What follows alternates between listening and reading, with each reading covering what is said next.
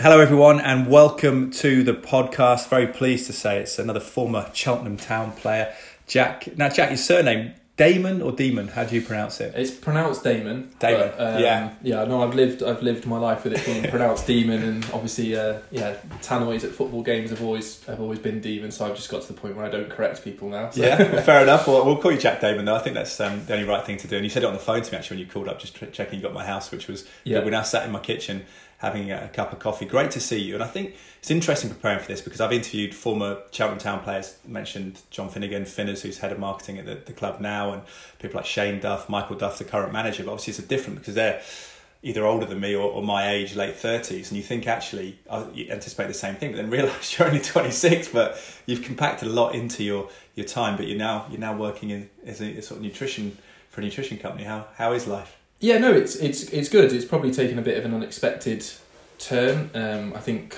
growing up, all I wanted to be was a footballer, and was lucky enough to obviously have the opportunity to do that for a number of years, and playing for a number of good clubs as well.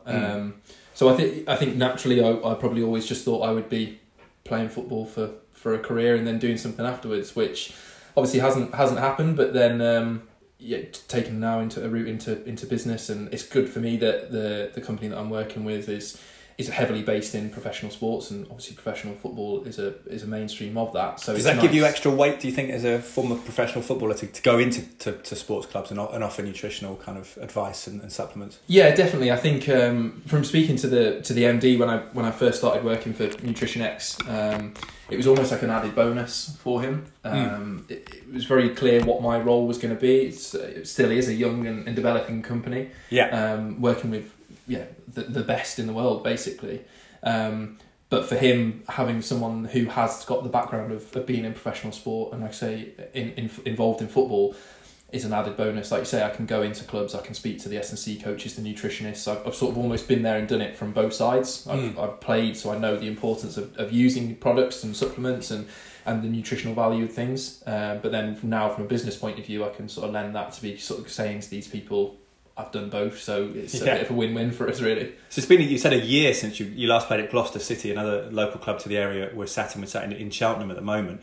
How's it been that year? And if you miss football, you miss playing, the regularity of it, and do you still train to still keep fit? Yeah, so still keep fit. I've always sort of been quite a keen runner, so long distance has always been something that I'm interested in, and it's almost been a little bit of a family battle as such. My dad's done 3 London marathons, and he's set a time that he's always tried to do sub 3 hours and not quite got there. I guess as a footballer you're not really allowed to do that, are you? Things like that? No, it's sort of not really part of natural training. I mean, because the impact you get and things. Yeah, off season I always found it hard to switch off and not do anything.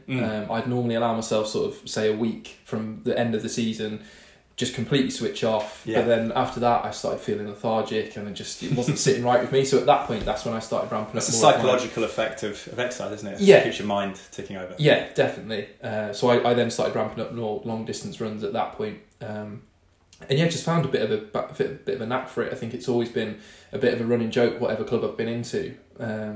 I probably go in and people don't think I can necessarily run as quickly as for over a long distance as what I can. Because you're like 6'3", tall guy, So it's always I've had a few sort of funny names thrown at me when we have been running, but it's always very quickly people have realised that I'm half reasonable at doing it. So I probably am I'm still, like I say, still training, still going to the gym. Do still do a lot of long runs at clubs? Because obviously when I was a kid, it was kind of almost, people said with sports science, it's starting to be phased out. It's more sort of shuttles, more game specific stuff with balls, or is there still that pre-season, gut wrenching long runs and everything? I think it's dependent on the coach, and the management and the staff. I mean, I've worked with some people and it is just brutal. Like it's almost cross like a boot camp, and just hard, really hard work. But no, I would agree. I think a lot of it is phasing out now, and it is a lot more game specific. And I think there's been that many more advances in sort of technology, and obviously all the GPS. I guess it's a bit like boxing, like people say, because I do a lot of work in boxing, they say, why do you get up at 5 a.m. to run when you deny yourself possibly sleep? But a lot of boxers I speak to say it's psychological to force yourself mentally through a tough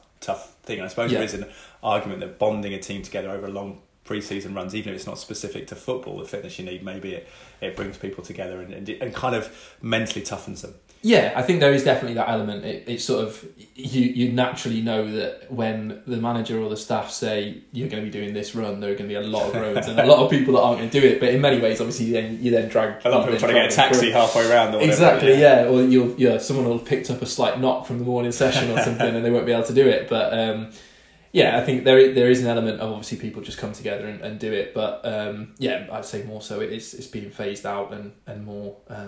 Game-specific work is being put into pre-season. Do you miss the dressing room though? Do you miss playing? Yeah, I definitely miss the dressing room. I've been involved in quite a lot of good character dressing rooms. Some not as good, but yeah, the ones where you've got a really good group. And I mean, I've moved about quite a lot, obviously from playing for various clubs, and it's nice because you go in, you automatically get 25 best mates that you're with all the time and you can have a laugh with. So yeah, definitely miss that. It must have been quite hard actually for you, because we go through your career, but you've moved in the space up to the age of 25, several clubs. That must have been quite hard to break those friendships sometimes.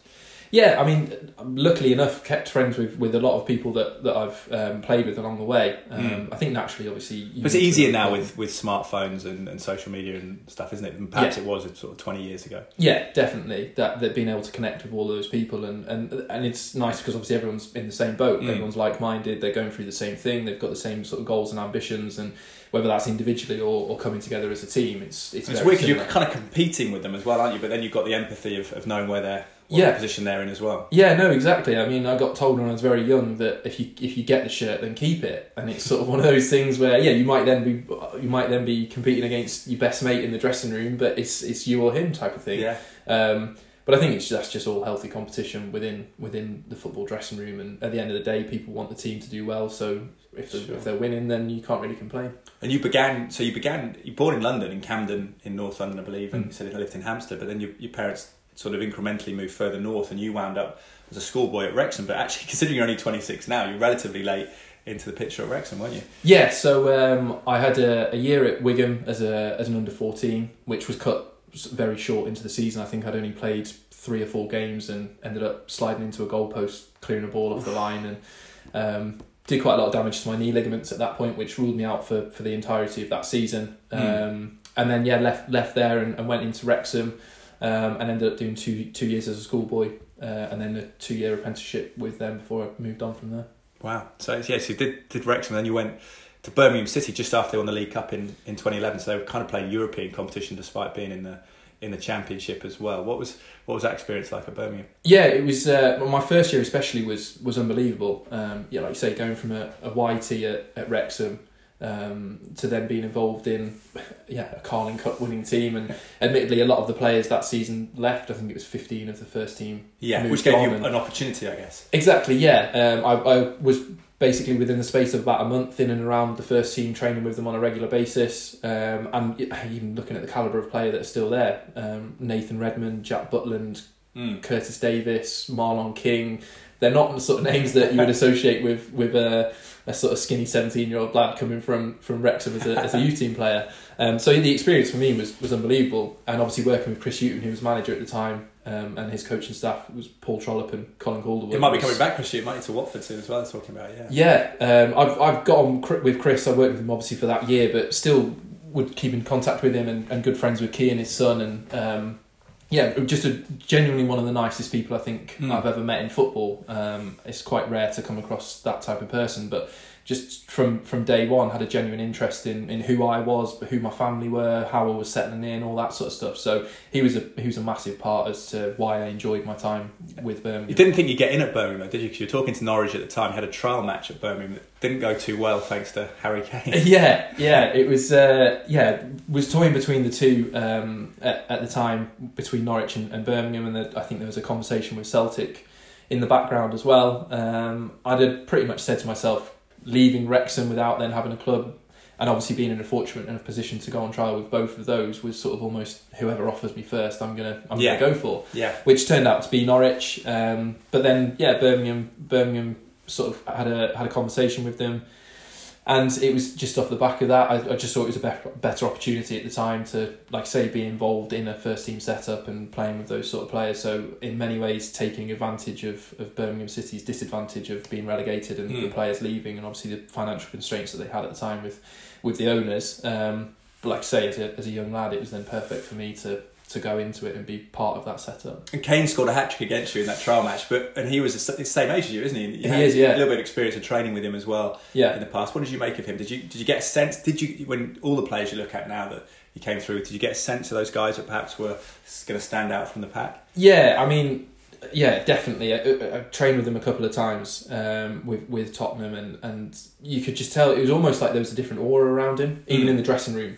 Is it focus? I think so. I think it was that. He just seemed to have so much drive around him that he wouldn't let anything stand in his way of getting to where he wanted to be. And arguably, he's well, it's funny because I know he's a big, strong, muscular lad. He's done a lot of physical work, clearly. But a lot of us who never made it professional, played semi-pro, we say, "Oh, I wasn't blessed with the pace to make it professional, whatever." And you give yourself excuses, but then you look at Harry Kane and think, actually, he hasn't got remarkable physical attributes, but he's made himself into a fearsome prospect, hasn't he? Yeah, and I think that just comes from, like I say, the way that he was. Just even when I had that experience around him, there was nothing that was going to stand in his way. He was just completely driven to reach whatever he wanted to do, and I don't think you can get much higher than being England captain. And was he an Arsenal fan then or not? Because there's always that rumour, wasn't there? It was. I think it was a little bit later on in his career. Obviously, there's that photo of him in the Arsenal kit, so I didn't ever get to see that exposure of it. But it's funny how that works. Like Jamie Carragher was an Everton fan, wasn't he? Liverpool legend. Yeah, no, exactly. But you take the opportunities where they come, I suppose, is the message. Yeah,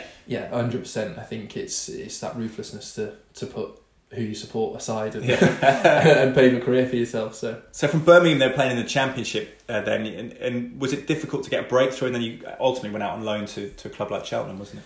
Yeah. So went into my second season, and with Birmingham, obviously Chris then left and went to Norwich of all places. And then Lee Clark came in and was involved. I was involved in the first team setup. Went to the pre-season tour with Austria.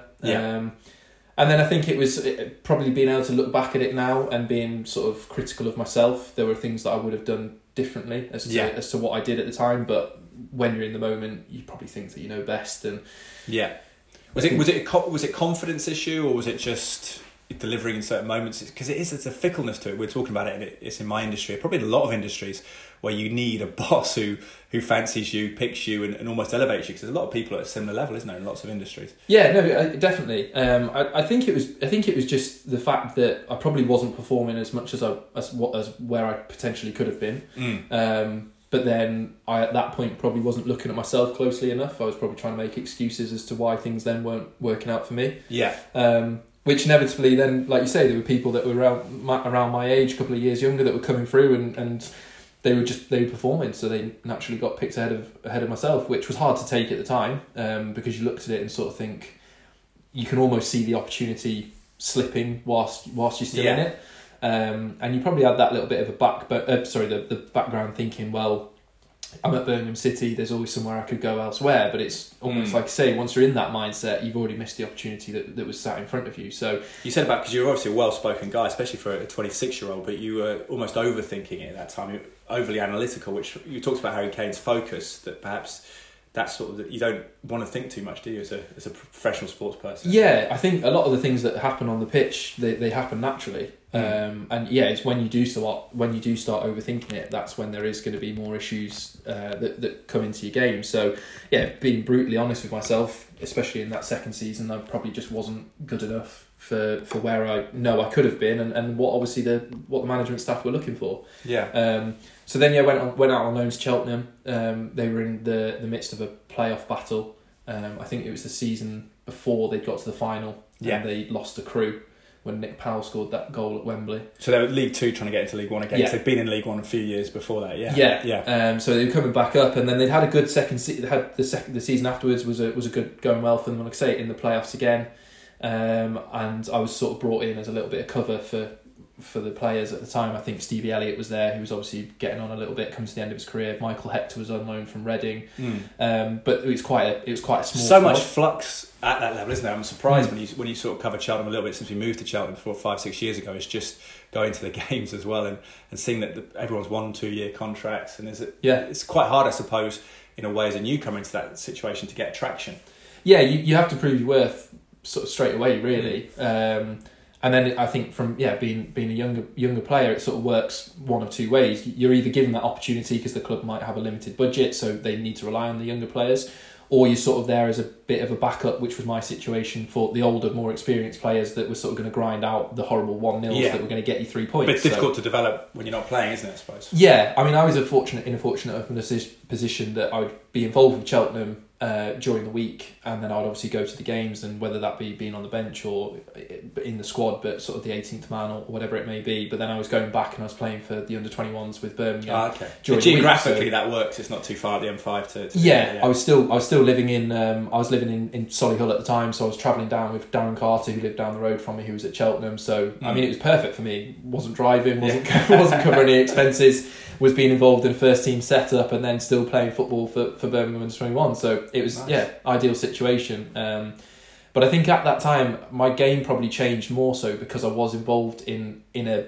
more of probably a scrappier league. Yeah, and obviously the Championship. Well, that's the thing. Is it different with going through the levels in football? There is a different approach to it, particularly with defence, isn't it? You look at the Premier League and almost you can't tackle, whereas it's still quite, dare I say, agricultural in League One too. I mean, one thing that will always stick in my mind, and I know it's very cliche, but you get big, strong centre halves in League Two, and they head it and kick it. Yeah. I didn't want to be one of those types of players. I like the fact of being able to play out from the back. I think Michael Duff's trying to play out from the back a bit now. I'm 100% all for it, and I think it's probably that modern football style where people take risks, and that's what I try to do. That's probably got me in hot water a few times when I was. But it's harder as well because the players don't give you the time, do they? As well, that's the difference. I think there's almost more respect higher up in football. They give you a little bit of a break sometimes. Yeah, and I think it's in many ways it's quite a bizarre thing to say, but the higher up that you go, the easier it is to play because you know that you're always going to have options, no matter where you are on the pitch. If you've got the ball and you've got 2 or 3 opponents near you, you know you've got an option to make a pass, even if it's a simple. Yeah, because the players around you aren't used to receiving it from the centre half. They're not going to necessarily make a move. Exactly. So.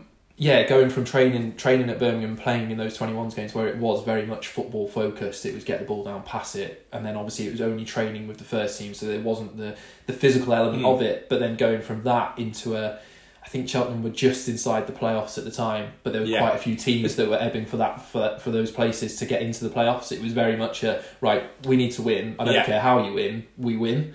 So that must have been difficult, that combination though, because I spoke to Danny Gabardon and he was talking about managers, and we were talking about why sometimes players or teams get obsessed with playing out from the back. And we were talking about Tottenham at the time, just come off the North London derby and trying to play out from their 6-yard box, almost from goal kicks against Arsenal. And he said that actually for players it's difficult to mesh styles and tactics. So for you individually, you were going between 2 extremes. Yeah, I mean, I think it was one of my first sessions with Cheltenham. We were doing a little bit of, I think it must have been before a game, so we were doing some shape work. And we were just getting some balls played up to us just to get our timer for some headers. And there was one in particular I went and headed. Heading's never been my strong point. At 6'3", it's quite bizarre. But managed to get like John Stones. Yeah, managed to get quite a good connection on it. And it went pretty much half the length of the pitch. And there was just an echoing roar from behind me, which was Stevie Elliott just going, love that, they can't score from there. And it was almost like, they can't score from I would never have heard that from where I was coming from. But like I say, it sort put of it in the channels and all that stuff, But I mean, admittedly, we then went and I think we played Exeter away the next game and went and won 1-0 and secured a place in the playoffs. So it's one of those where it obviously worked at the time. Unfortunately, then we got beat by Northampton Town in the semi-final of the playoffs in the home and away leg. So it didn't sort of quite come to fruition for us then. But you wound up as a Cheltenham player permanently at some point, didn't you? Yeah. So I then went back to Birmingham off the end of the loan deal. So what year was this? 2012, 2013? Yeah, I think it was around then. And I then went to Stevenage to go on trial for a little period, training with them. And what league was they? League Two? They were League One at the time. League One. They were League One at the time. So yeah, trained there for about 6 weeks or so, and it sort of just came to an end really. It looked quite positive at times. I was there for longer than any other trialist that was in there, and I think all the players sort of came a bit accustomed to the fact they thought I was staying. And then who was the manager at that point? Graham Wesley was in charge. And just didn't happen for whatever reason. Then went straight down to Torquay, who had League Two, and everything again seemed positive with that. Was there for quite a while, really enjoying it, but then unfortunately tore my ankle ligaments the day before the start of the season. It's a bit like moving around as a kid at different schools, isn't it? It must be challenging at the time. Do you think that process of trying to reintegrate yourself to new situations, it strengthened you? Yeah, definitely. I think I look at it now. Now I've come sort of away from the football side of it, and 100% life lessons and sort of just being able to adapt to different situations in the world, and even just in the sense of living north and south. I think there's so much difference from being in London as there is to Chester, where I grew up. That the people are different. It's just a different. What's lifestyle. the difference with people? They're just calmer up north, or probably just a little bit more relaxed, a little bit more laid back. I was up in Manchester the other day. A friend of mine had there was a charity match that I went up to support him in that, and just bizarre things. I was walking down the street with my kids in the pushchair, and whilst I was walking to the game, and people were saying hello to you as you're walking past. And I'm like, that doesn't happen when you're down south. No. Sometimes if you're on a country walk, people do. I noticed that around this area. I grew up in Malvern, and we'd go for a walk on the Malvern Hills. And people say good afternoon to you. It's very strange. It's like an etiquette, and I think you get that a little bit in the Cotswold Hills as well. So it's strange how there's a time and place, but not generally. And particularly in London, everyone's head down, aren't they? Because I think they're overwhelmed by having 7 million people around them or whatever. So much going on, living in the rat race. But I think definitely from moving around the country, and I've always seemed to have done quite well in trial situations. So I think that definitely has built. When I was a lot younger, at schoolboy level, I got rejected by near enough every club in the Northwest because I wasn't quite ready at that point. So at a young age, that probably had. You need that experience, possibly. Yeah. So I was used to being sort of rejected and having to deal with that, and then try and bounce back. And I think there probably numerous times when my dad was definitely a driving force in wanting me to be a footballer. He was on the cusp of being one, I suppose. It was different back then in terms of trials and whatnot, but he was a Midlands lad, and he was involved with Aston Villa but didn't quite make it, so it was almost I didn't have a choice what I was going to do. I was going to be a footballer.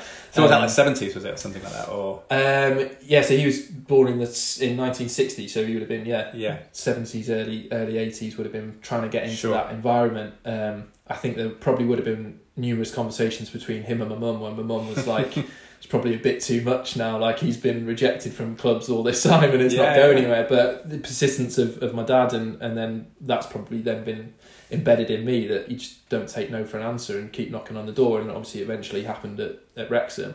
But then from moving around and playing with clubs, like I say, just life experience now going into business or just everyday life, I think is definitely will have helped me. Have a sip of your coffee as well, because I don't want it to get too cold. But it's interesting, because I moved around a lot as a kid. Actually, I was born in London, and we moved Cardiff, Norfolk, then out to the West Indies for it. My dad was a doctor. He worked as an anaesthetist in an island called Grand Turk in the Turks and Caicos Islands. And we came back to Norfolk, then moved to Malvern up the road here, and so lived all over the place. And then lived in London as an adult, and then back in Cheltenham. So it's interesting because you get a sense of kind of being comfortable, being uncomfortable as well in new situations, don't you? Although you don't have that fierce identity that a lot of people have around their hometown, which is quite interesting. I went to a thing in Cirencester, This Country TV show live podcast, and it was interesting because everyone's like proper like Gloucestershire, This Is Us sort of thing, and it's interesting because you have a sort of detachment, don't you? You learn to observe people, I think. Yeah, no, definitely. It's just taking in different cultures of the way that people go about their lives. It's and then you spend time in that area, and you probably start to adapt those to your life subconsciously, and then you'll go back and see friends or family in a different part, and they're like, "What's happened to you?" Sort of thing. So, because you got a neutral accent, haven't you? You haven't got to. It's probably a little bit. Yeah, I get told it's probably more northern. When I go back up there, quite a lot of my friends are Scousers, so certain words will start having a little bit of a twang to it, which I always get it in the neck for. But probably a little bit more northern, just because I've lived there for 15 years, like I say. It's funny, it's such a small country, really, aren't we? In America, it'd just be all the same state, so everyone would say the same thing, but there's so much variety in England. It's interesting you mention your kids, though, because in the backdrop of all of this happening, when you start at Cheltenham on the permanent situation as well, you have already become a father, haven't you? So all about that time, you found your partner, and she already had a child, so you kind of started on that route. That must have, I guess, given you something to almost a pressure, but almost a focus as well. Yeah, I think it's quite common, really, that you see a lot of footballers that start a family young, and I think a lot of managers probably like the fact that they do, because they're settled and they can just sort of then crack on with playing football. So I had Mila, who's now 6, when I was at Cheltenham, and then Theodora, my second daughter, came in the second second season there. So she was born on New Year's Day, which was bizarrely enough the only New Year's Day that I've played football that we haven't had a game. Oh right, so that was easy. Yeah, that was a little bit easier. We see players do sign of the times that now taking time off, don't they, around having a kid? Which that's when I was a kid was very rare to hear. Yeah, that, so, yeah. No, we like I say we every season leading up to it had always had a game on New Year's Day. She was due on the 5th of January, and we were playing Oxford on the 3rd. But yeah, she came in the early hours of New Year's Day, so at least I didn't have to miss a game. But then I was involved in the Oxford game, which that's quite a good birthday, isn't it? Because Christmas you always feel sorry for people, but New Year's Eve to New Year's Day, because everyone's partying, it's quite a nice one to have your birthday. I think when she gets older. Yeah, I mean she's a typical Cheltenham girl now. She loves going to the races on New Year's Day races. So we went last year and she really enjoyed it. So I think that might end up being probably a little bit of a tradition for her. But yeah, when she then gets older, then I'm sure there'll be combined New Year's Eve parties and birthday parties all thrown into one. So, but did it make you think, because obviously you're only 26 now, some people might still be soldiering on in football, at that time did it give you a time frame for you thinking, I want to give this a shot for a certain period? How was your partner about things? Was she supportive? Or because I know it's difficult, because even in my career, my wife, I was times when I didn't know what was going to make it as a sports broadcaster, that your wife has to support you. Yeah, no, she was very supportive with it. I mean, she stood by me as I went through sort of, especially the latter stages of the career, sort of club to club on a season basis. And it was always, in my head, I always thought, this is the season, I'm going to get back into full-time football, and then everything's just going to look after itself and whatnot. But then obviously there does become a realisation that it might not then happen. I suppose even though I've not been playing for a year now, I look at it and go, would I get back into it? And if I did, I would probably still go in with the mindset of thinking I can be a professional footballer again. Yeah. How realistic that is, probably. But what would you do? It'd be interesting because you could get a phone call, couldn't you? Potentially. Yeah, potentially. I mean, I've had, like I say, I've had a year out now, and I've had numerous offers even within that year, up to the point of a couple of weeks ago, I had an offer to go back into it at semi-professional level, still of a good standard. Yeah. Do you think you could combine semi-professional with your job now? Or would it be training, Tuesday, Thursdays and playing Saturdays? Yeah. Or would you not want to once you've been at the top level? It's difficult. I think that was one thing that I did find difficult when I dropped out of professional football, going into that semi-professional side of it. I was in, like I say, fortunate enough position that I played for Birmingham City. The stadium was obviously, they were effectively still a Premier League team. The training ground, the facilities, everything they were exposed to. And then, like I say, the fact that we were in the Europa League for the first year, it was a Premiership team. Yeah. So going from that to then probably going into semi-professional, and it's not quite run as much as you would like it to be, I probably didn't adapt to well enough. Yeah.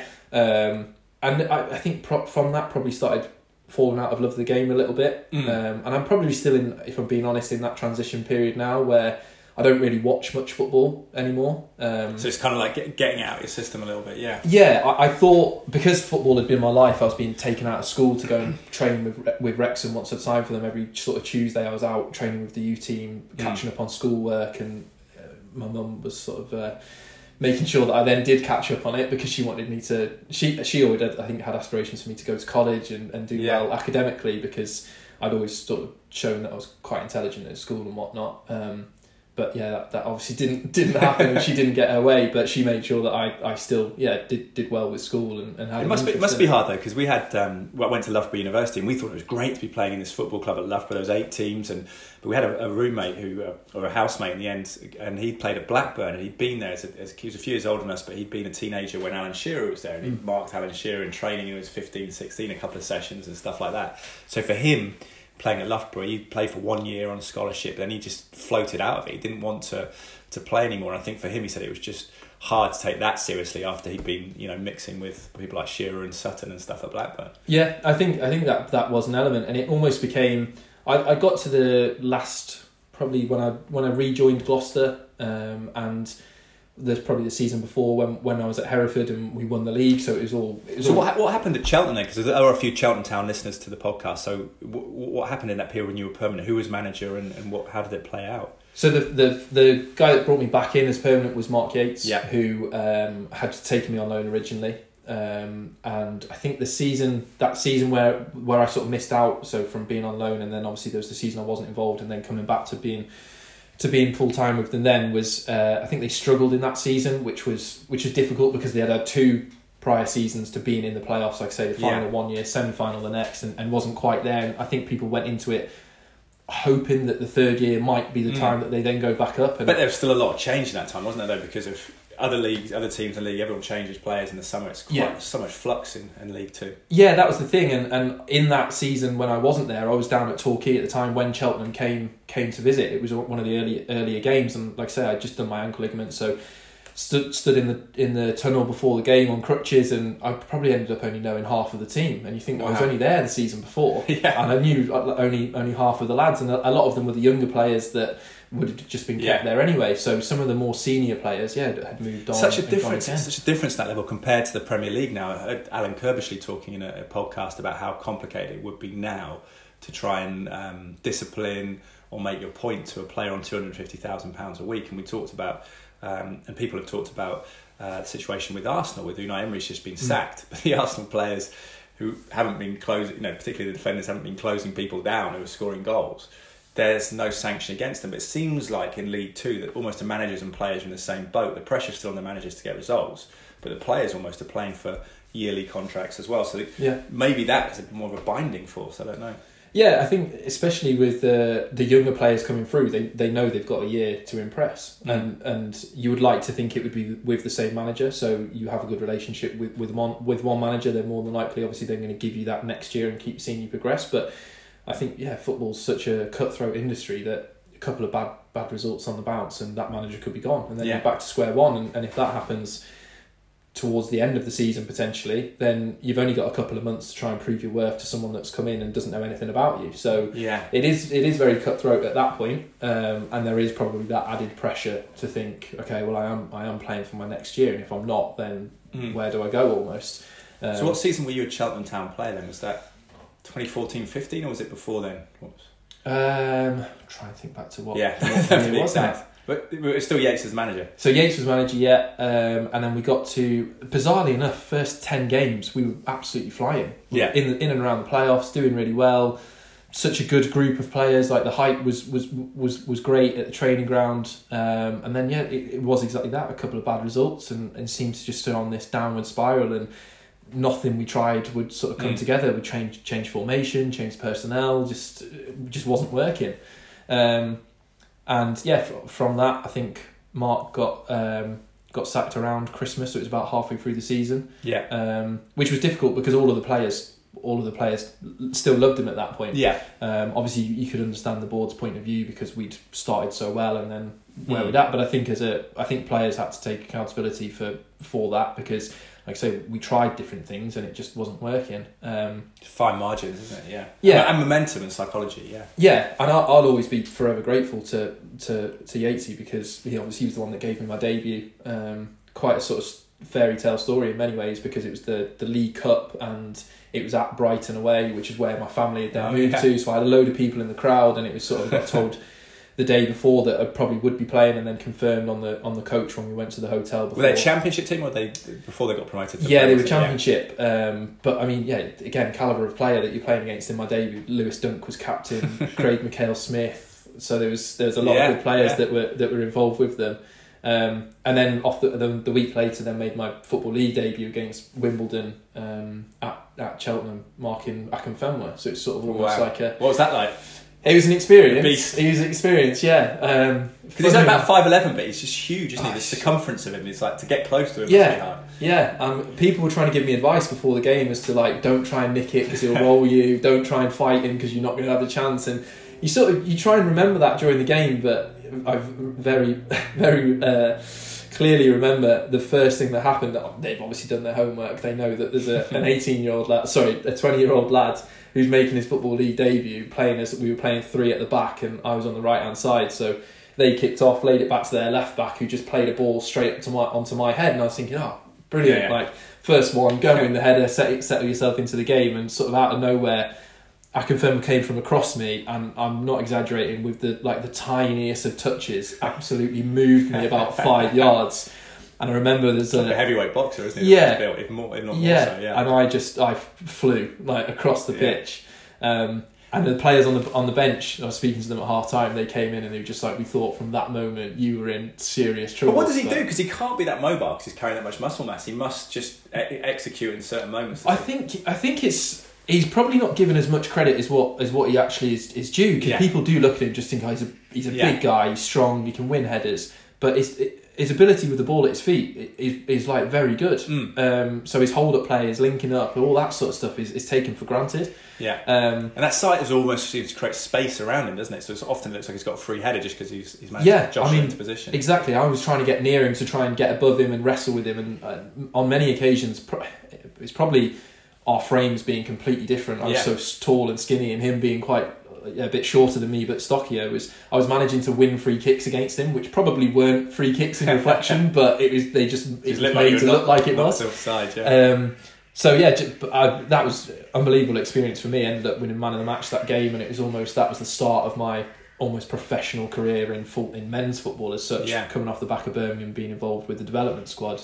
So that was, like I say, I would always be grateful to Mark Yates for giving me that opportunity. But fell away towards the middle of the season. I think there was a few sort of suspect appointments as manager. I think we went through 4 managers that season, and ultimately then obviously ended up 4 managers. I can't remember that. So this is before Gary Johnson took over, was it? So Gary came in at the very end. So he was the 4th one, but we were down at that point. Wow. So what was the problem there with the managers? Were they short-term appointments, or were they genuinely permanent managers? I think Paul Buckle came in after Mark Yates, and that was only short-lived. Didn't really work. I think a lot of Cheltenham fans have got their opinion of that appointment. And then Russ Milton took over, who's obviously assistant now. Still the club. He took over, which I think people, because of his background with the club, wanted him to be the natural shoe-in to go in after Yates, which obviously then didn't happen. But a few months later, he came in and brought Stevie Elliott back with him as part of the coaching staff, which I think Cheltenham's obviously a small town, but a figure like Stevie still like back involved with the club was a massive boost.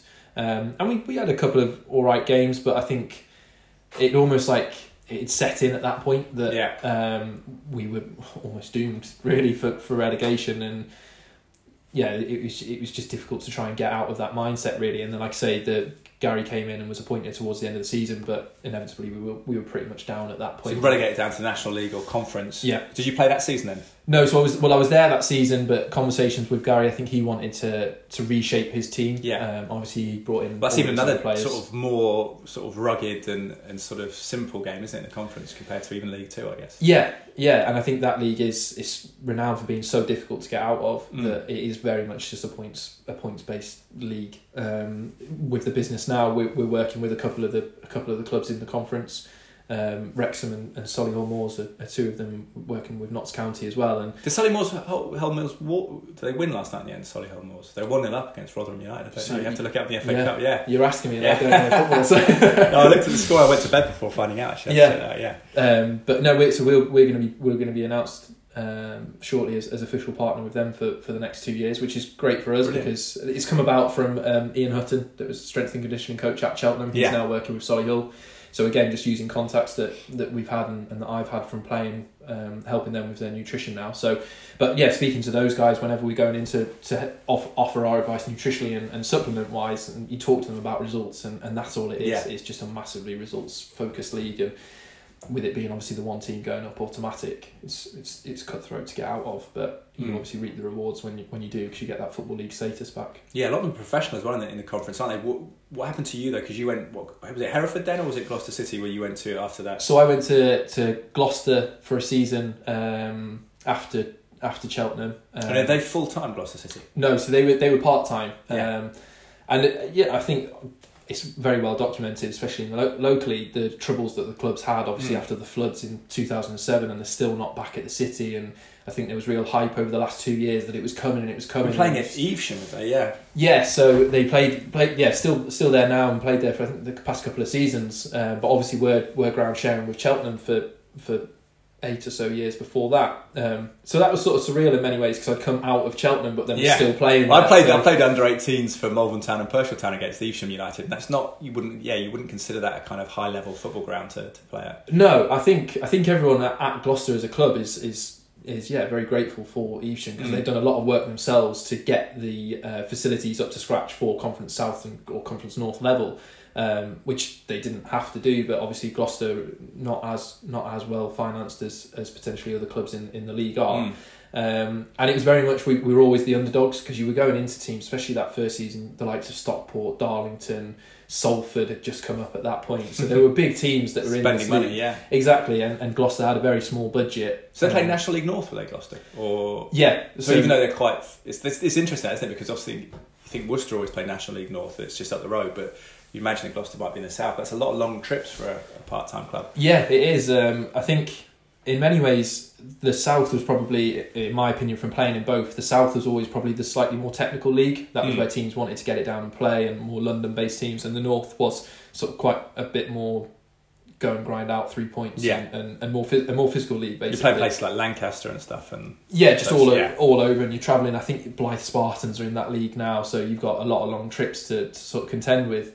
But funny enough, I then went on loan to Salford during that season with Gloucester. Unbelievable experience. It was all part of the revolution of the Manchester United Old Boys. Yeah, completely out of the blue almost. We were doing reasonably well with Gloucester, and we played Salford actually the opening game of the season up at Moor Lane, and they'd had Bernard and Jono were managers at the time. Obviously, it was off the back of them doing the documentary and whatnot. Which, funny enough, the time when I was there, part of that was then filmed. So even that was bizarre, having like a cameraman in the changing rooms before. There's a few games that I was there for. Yeah, so I signed on a month's basis with a view to a permanent, which we just couldn't agree terms off the back of it. But went into Salford and loved it. Were you living up there? No, so I was travelling up. Bizarrely enough, Tuesday and Thursday evenings. So I was leaving the house in Cheltenham at 1:30 to get up there for training at 7. So you couldn't really work though, could you? Doing that? That's the thing. No, not here, not in this area. No. And at that point, I was still very much. This is going to be a season of playing semi-professionally before I get back into full time. So it was okay at that point. Did you have the same agent throughout this process? Yeah. I've worked with him from day one, really. Got a great relationship, even though obviously I'm not playing now, still speak to him regularly. And he's become a friend more so than an agent. But and what advice was he giving you during the whole process of dropping out of the league? I think he's worked with people that have been in a similar position, and it was almost just trying to get that adaptation from full-time football to semi-professional football, because he has a vested interest in you doing well, because then he shares some of the spoils, doesn't he? And he was always great when I was younger. Wasn't taking a fee. It was always just doing it for the fact that he believed in me to make it as a professional. His advice was basically try and get that adaptation done as quickly as you possibly can, so that you can then sort of go back into it. So it was strange going from there, but like I say, then the difference between Gloucester being a smaller club, it was a lot of younger players. Yeah, the budget wasn't as big. So then into Salford, where, like you say, that revolution of the club, and they were heavily investing in what they were doing.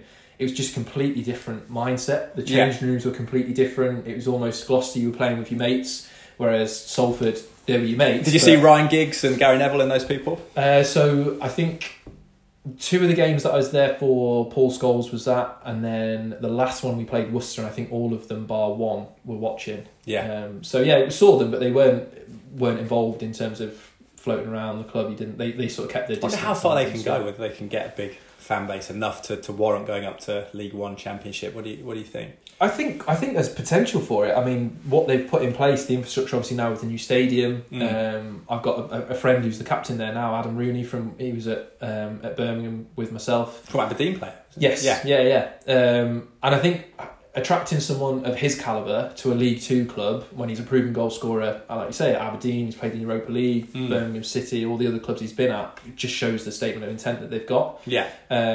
It's funny because they've almost got the opposite problem to Gloucester City, or a different one, in that Manchester and the North West generally have so many football clubs to compete with. There are a few disenfranchised Manchester United fans around there because of, I guess, the Glazers and also the connection with the Manchester United Old Boys. You can see them drawing people in from there. But for you at Gloucester City, it's kind of the opposite. We're speaking even to the Cheltenham Town guys about this, that in this part of the world, it's almost an anomaly for the rest of the country, because you've got a lot of racing folk at Cheltenham Races. You've got big old, particularly in Gloucester, big rugby club as well. You've got other rugby clubs around. There's a lot of competitions there, and people who are football fans might go to Swindon Town or Aston Villa or Bristol City. Yeah. So it's contrasting markets there, isn't it? Yeah, it's I mean, like I say, I've moved around and lived all over the country, and I've never known anywhere like this really. Everywhere that I've been, people aren't football mad. No, football has dominated conversations, and there are people that obviously similar position to me that I'm friends with now who live in Cheltenham but aren't from here, and we're sort of there scratching our heads going like,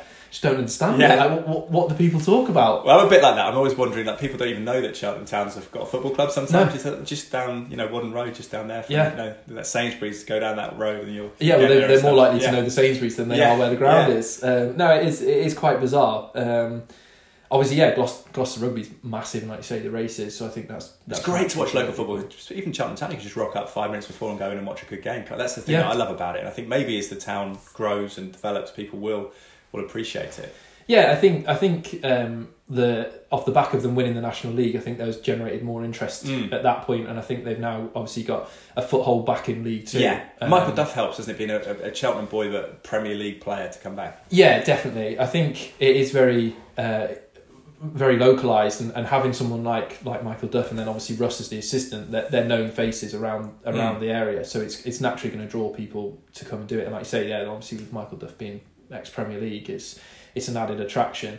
But obviously they seem to be doing well this season. And hopefully they can build on that. Yeah, I think they've had a few iffy results lately. Lost to Port Vale in the Cup, but Michael Duff said it would come because they've done well and they've been playing more expansive football. I think even Forest Green sat back against them. They changed their tactics. That's interesting how it constantly evolves, and people at that level now with the access of footage can watch each other as well at League Two and below that as well. But take us back to a year from today, or roughly this time. You were playing at Gloucester City, 25-year-old, mid-season. You decided to call it a day. What was that process like to coming to that decision? Being honest, it probably been coming for a little while. I hadn't really enjoyed playing football. I think even at the end of the season with Hereford, we started really well. Consistently as a team. That conference Hereford, yeah. That was then a drop down to Southern Prem. Yeah. Because they had to rebuild, haven't they, Hereford? Yeah. It's not the old Hereford. Yeah. Yeah. So Hereford United obviously ceased, and then they rebuilt just Hereford FC. Yeah. Amazing that they've managed to keep the ground and keep the fan base. Yeah. And you think, Southern Prem, and we were averaging 1,500 people to every game, and weren't even getting that at Cheltenham when it was League Two. So they're very, very loyal fans. Historic club, yeah. Yeah, huge history sat behind it, and everyone there seems to have a real sort of will for it to get back to where it should be. And I think that was one of the biggest draws for me was speaking to the manager, Pete Beadle, at the time. What was the point of saying that you're going to be playing in front of all of these people? There is massive attraction around, and we ended up having a great run in the FA Cup. We got to the second round proper, got a replay with Fleetwood. They got that FA Cup legend, haven't they, with Ronnie Radford? And, Ricky George, people like that. Yeah. So we then did the FA Cup draw live from Hereford, and obviously we had the replay to play, but the winner was then going to be playing against Leicester City and at home as well. So fans were obviously getting excited that we were then going to be playing Leicester, and it was a fantastic season achievement wise for the club, and another year of a promotion. I think it was the second or third back-to-back promotion that they had, and people were almost sort of thinking like, when's it going to end? Because inevitably it would at some point. But I think probably about halfway through that season, things just started to fall out of shape a little bit with myself personally. And like I say, that sort of love for football, it almost was started to become a little bit more of a chore, and the enjoyment level wasn't really there. And I went through some mental health issues at the time as well. Really? So was diagnosed with depression at the time, which for me was bizarre because you don't see it coming until it's obviously there, and whilst you're in the midst of it. But it's also natural. It's not like the circumstances to have the situation where you're playing at Birmingham City and to have a dream of being a professional footballer. It's understandable, isn't it, that you would be down at a period like that? Yeah, I think over a short period of time, my life had changed a lot. So it was then trying to process all of that and having a young family and trying to do everything all at the same time. Yeah, a lot of responsibility, isn't it? Yeah, exactly. But I think like that, like I say, partly had a piece in why I started not to enjoy it. Yeah. But you started 2018-19 back at Gloucester City. Yeah, and that was very much with under the sort of headspace just to be. I know all of the lads because I've played with them for not the year before, but the year before that. A lot of them were ex-Cheltenham Town boys, so they were at Cheltenham with me anyway. I think pretty much we played. It wasn't that season, but my first season at Gloucester, we played a friendly against Cheltenham Town in pre-season, and I think all bar one of our starting 11 had some tie to Cheltenham Town in it, which was quite bizarre, really. Yeah. But so it was, going back into it, it was very much I'm doing it. Mark Pritchard was in charge. You just want to have fun at that point. Yeah, playing with my mates, just getting a level of enjoyment back from football. And like I say, I'd known Rico for a few years from obviously the time at Gloucester, but then also doing some work with Hartpury and things like that I'd got on really well. College. Yeah, so I did my UEFA B licence through the PFA at Hartpury, and then off the back of it did some coaching. Was that under Shane Duff, was it? Was he doing... Because he does some of the instructional stuff then, isn't he? That was with Mike Cook, who actually then was up until recently, Gloucester manager. Okay. So yeah, Rico was there, and I got on really well with him, and I think he's a fantastic coach. He's very much modern football, getting it down and playing, doing things the right way, even if that means that you're potentially going to sacrifice a win. Pitch is good enough for that down there? Some of them not, but I think even just to have the encouragement to want to do it was a big draw. I think if it wasn't for Rico, I probably might have knocked it on the head at that point. But having him as a draw to come back into it and sort of say, literally just come and enjoy playing football again. You did a business role for the club as well, were you, at that point? That was my first season. I did a little bit of the commercial work for them. That's sort of my dad's line of It gave you a taste of that. Yeah, you must have liked it, I suppose. Yeah, there were elements of business. That's the first time I've been exposed to business, which was something that I'd never thought of. Because, like I say, I'd always just thought I'd be a professional footballer, so I don't need to worry about that until I'm a lot older. Yeah. But no, enjoyed doing it. But then obviously that's when the loan period at Salford started.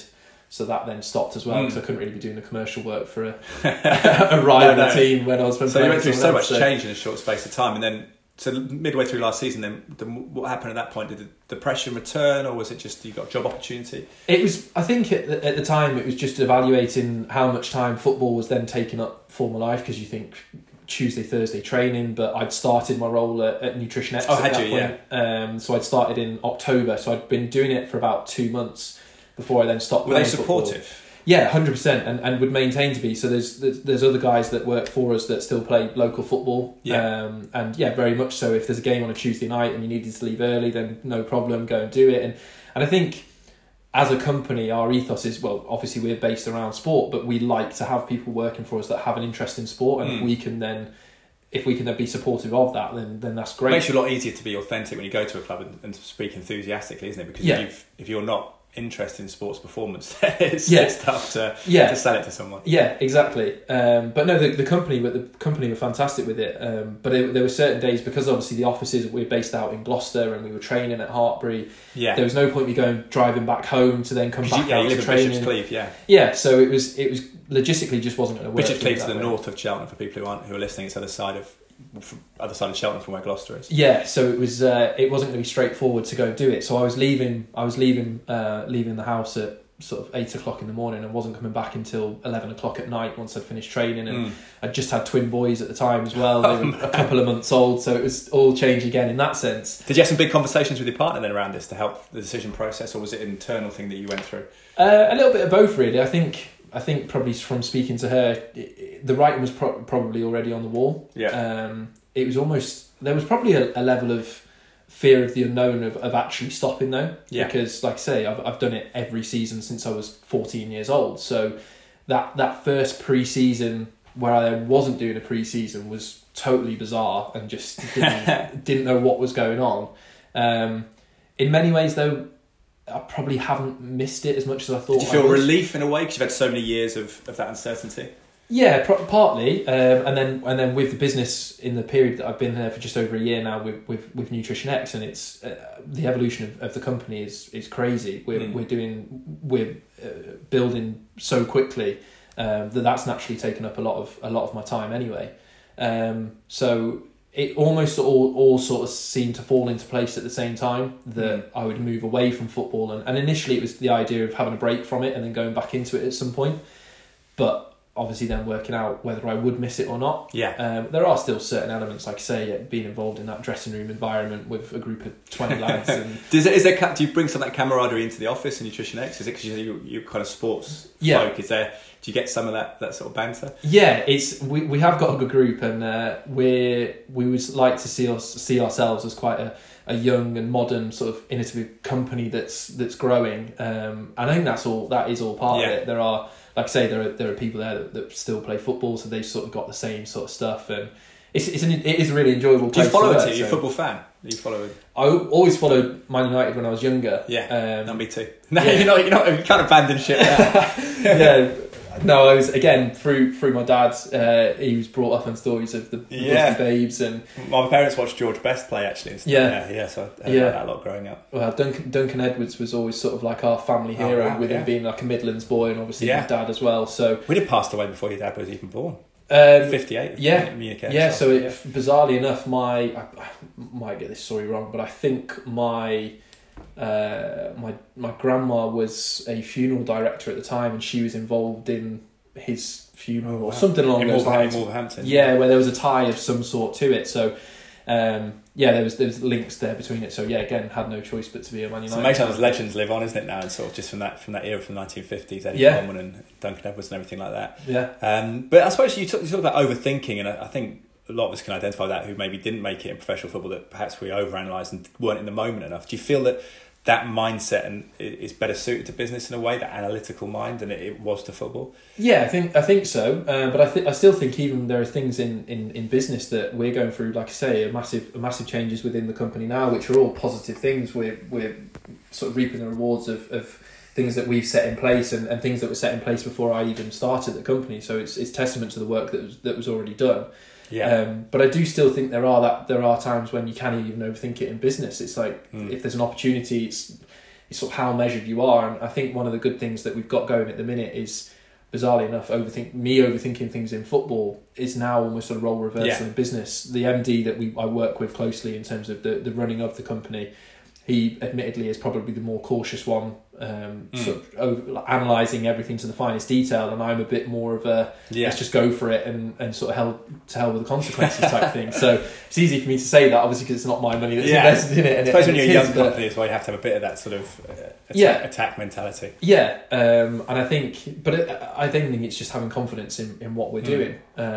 We seem to have all of the groundwork's there, and like I say, we're doing really well working with the very best athletes and professional clubs with Cheltenham, around the world. Gloucester, we're working with Cheltenham and with Gloucester Rugby, so official partners to both of those. Again, tied into the local area, we released a press release. It was quite a nice one for a local point, that we were fueling pretty much all of the top level sports teams around Gloucestershire. So Forest Green, Cheltenham, Gloucestershire Cricket, Gloucester Rugby.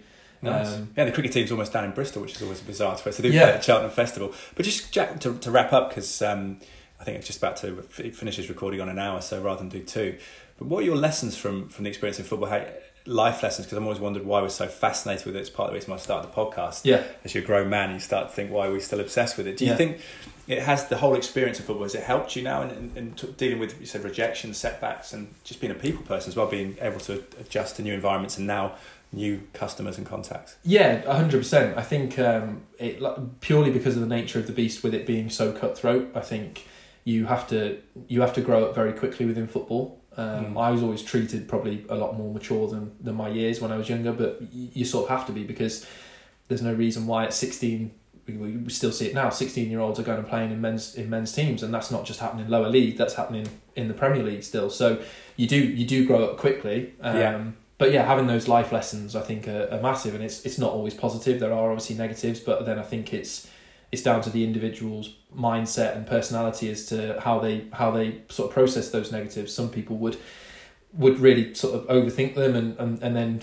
it could end up spiraling into something worse than that. Other people, and what I try to lend towards myself now, is turning those negatives into a positive. And if it hasn't worked in football for whatever reason, then make it work in business for something else. I would sort of almost try and make the best of every situation. Roll with it. Don't get stuck in the past. Yeah. Can we follow you online, or is it just Nutrition X and stuff like that? If people wanted to be across your story and how you get on. I'm not that sort of prolific on social media and stuff. I do have Instagram, so I do have Instagram. Rarely use it, admittedly, but I'm much more active on Twitter. Instagram seems pressurised with the pictures, but no, exactly. But no, I try and still stay away from that. Try and lead quite a private life almost. But no, obviously Nutrition X wise, we're across social media and online as well. So there are a lot of big things happening with the business, which we're really excited about. So a lot of it obviously is county based, but more worldwide as well. So if people wanted to track how we're doing, they'll see the teams and stuff that we're working with. So. Good man, Jack. Thank you. Best of luck with it all. Great story. Really appreciate it, guys. Hope you liked that